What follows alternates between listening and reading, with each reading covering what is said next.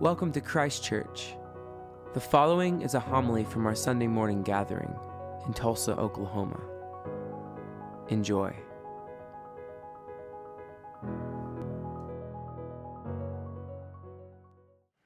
So the story of the prodigal son is probably one of the best known and best loved stories in Scripture. Even those who are not of the Christian tradition probably could understand if you said something like the prodigal came home.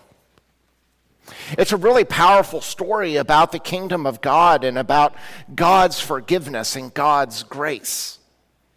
It begins because people want to know, why is Jesus eating with sinners, tax collectors, prostitutes, all the people that society say are unworthy? And Jesus envisions a kingdom in which those who were once far off or are brought near. Or as Paul says so powerfully in his letter to the Corinthians, that we no longer see you from a human point of view, but we see you as Christ sees you. In today's story, it opens with the younger brother going to the father and saying, "Father, I want my inheritance now." In essence, he is going to his father and he says, "Father, I wish you were dead. Just go on and get me what I'm going to get one day."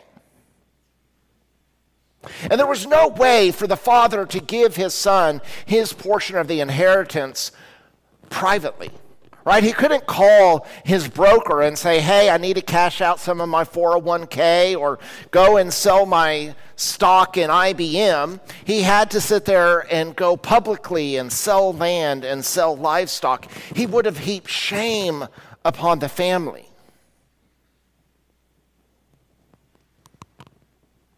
Dr. Bailey, who's a New Testament scholar and specializes sort of in the exchange between first century Middle East culture and the New Testament story, says that if this story wasn't a parable, but describing actual events, it is likely that the older son would have killed his father to reclaim family honor.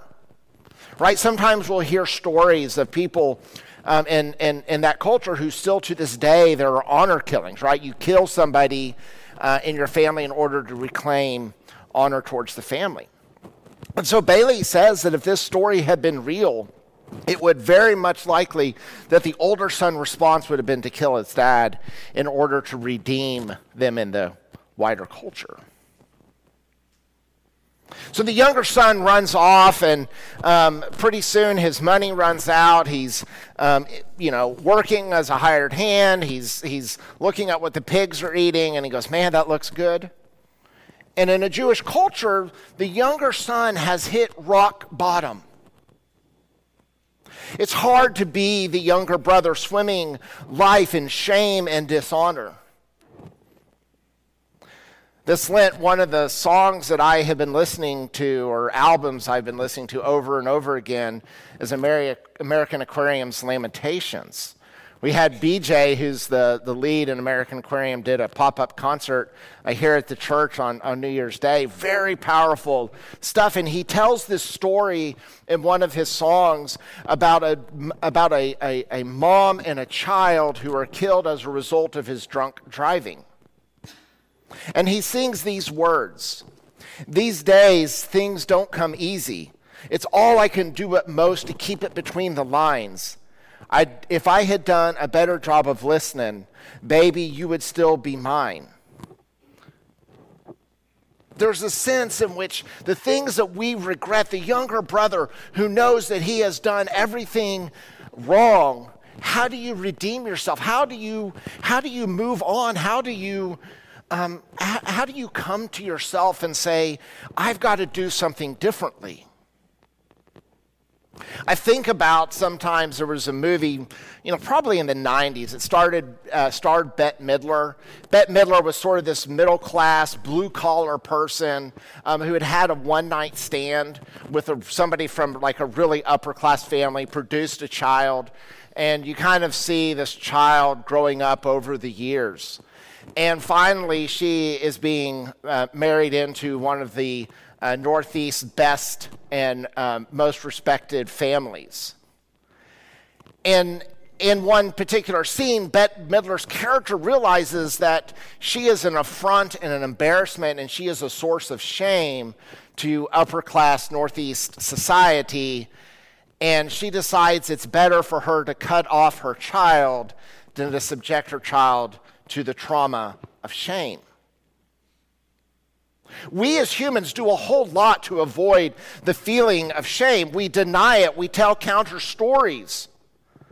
We self-medicate.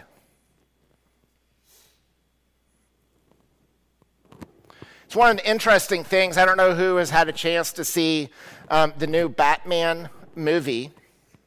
In my mind, Batman is still Michael Keaton, but I guess Robert Pattinson will do fine. The new Batman movie takes place just shortly after Batman, Bruce Wayne, becomes a thing. And it's sort of about Batman's development as a hero or as a savior of Gotham City. And the reality is that at the beginning of the movie is that Batman is not seen as a savior. Batman is seen as a source of fear and of vengeance. One person reflecting on this movie says the bat symbol in the sky has the same effect as the church does for lots of people. For some who operate under the criminal element, sinners, they drive by the church with a look of fear and of disdain. It represents for them an accusatory finger from the heavens, threatening them vengeance in the form of brimstone, fire, and hell for the deeds that they wish they had not done. For those who don't view themselves in such a sinful light, the church is a symbol that God will get those sinners one day with his vengeance. Much like a law-abiding citizen in the movie who looks up at the bat symbol on a rainy night in Gotham.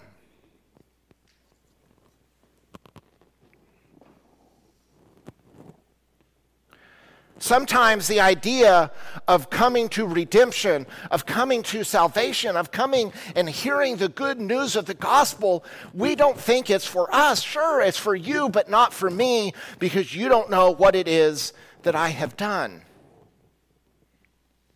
And yet in this story, when the people ask Jesus, Jesus, why is it that you eat with sinners and tax collectors and prostitutes and all the wrong people?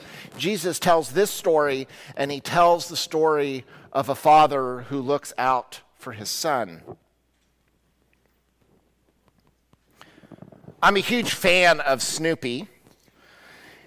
And in the classic Snoopy Come Home, the story you get is the backstory of Snoopy, who had once been the owner, who once belonged to somebody else, and encounters her. And Snoopy feels the obligation to go to his original owner's house. So he leaves Charlie Brown, he leaves everything that he knows, and he goes and he is miserable in his new place.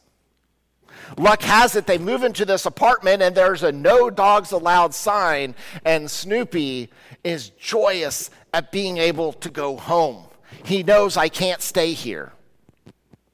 And we see in the movie, as Snoopy is coming home, his buddy Woodstock is going out every day looking for Snoopy, whistling the song, waiting for Snoopy to whistle back. And one day, in fact, Snoopy responds to Woodstock's whistles. It's much like the father who in this story each day must have gone to the top of his house and looked out to see if this is the day that his son would return. And it tells us in this story that when his son was far off, he saw him and he began to run. Now, one of my things that I love more than anything is to watch like soldier coming home videos when they surprise people, right? And always there's someone who runs to the person who's returned with a big hug. That did not happen in this culture. You did not run. Men did not run. Why did we get rid of that?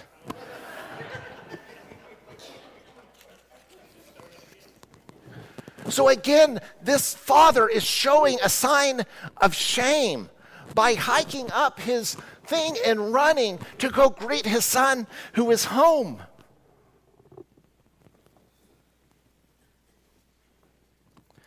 Going back to the story of Batman, by the end of the film, this young Batman has come to the realization that his efforts to save the helpless city of Gotham, after rescuing citizens from the Riddler's destructive plans, a victim clings to Batman, reluctant to let go and be taken away by medics. It's the first time he's seen something other than fear in the eyes of Gotham's citizens. He realizes the city doesn't need vengeance and fear. Fear has only created more problems and further driven the city into its demise. Fear has created even more villains and inspired others to inflict the same fear on others. Instead, the disturbed city of Gotham needs hope. Fear doesn't change things, it paralyzes. It makes people move out of necessity and desire for safety, willing to do anything so that they can feel safe for a night. But when you feel hope, you have the freedom to roam. There's a pep in your step, someone who pulls you out of paralysis, tells you that it's okay to be free, that perhaps it's safe to go out again. Thus, we see in the beginning of how Batman eventually becomes an image of salvation as opposed to a vengeful judgment. Gotham can look up from the shadowy night and see the hopeful glow of the bat signal and not feel fear. Perhaps that one day, too, people can see a cross and not feel fear or shame or vengeance, but feel hope.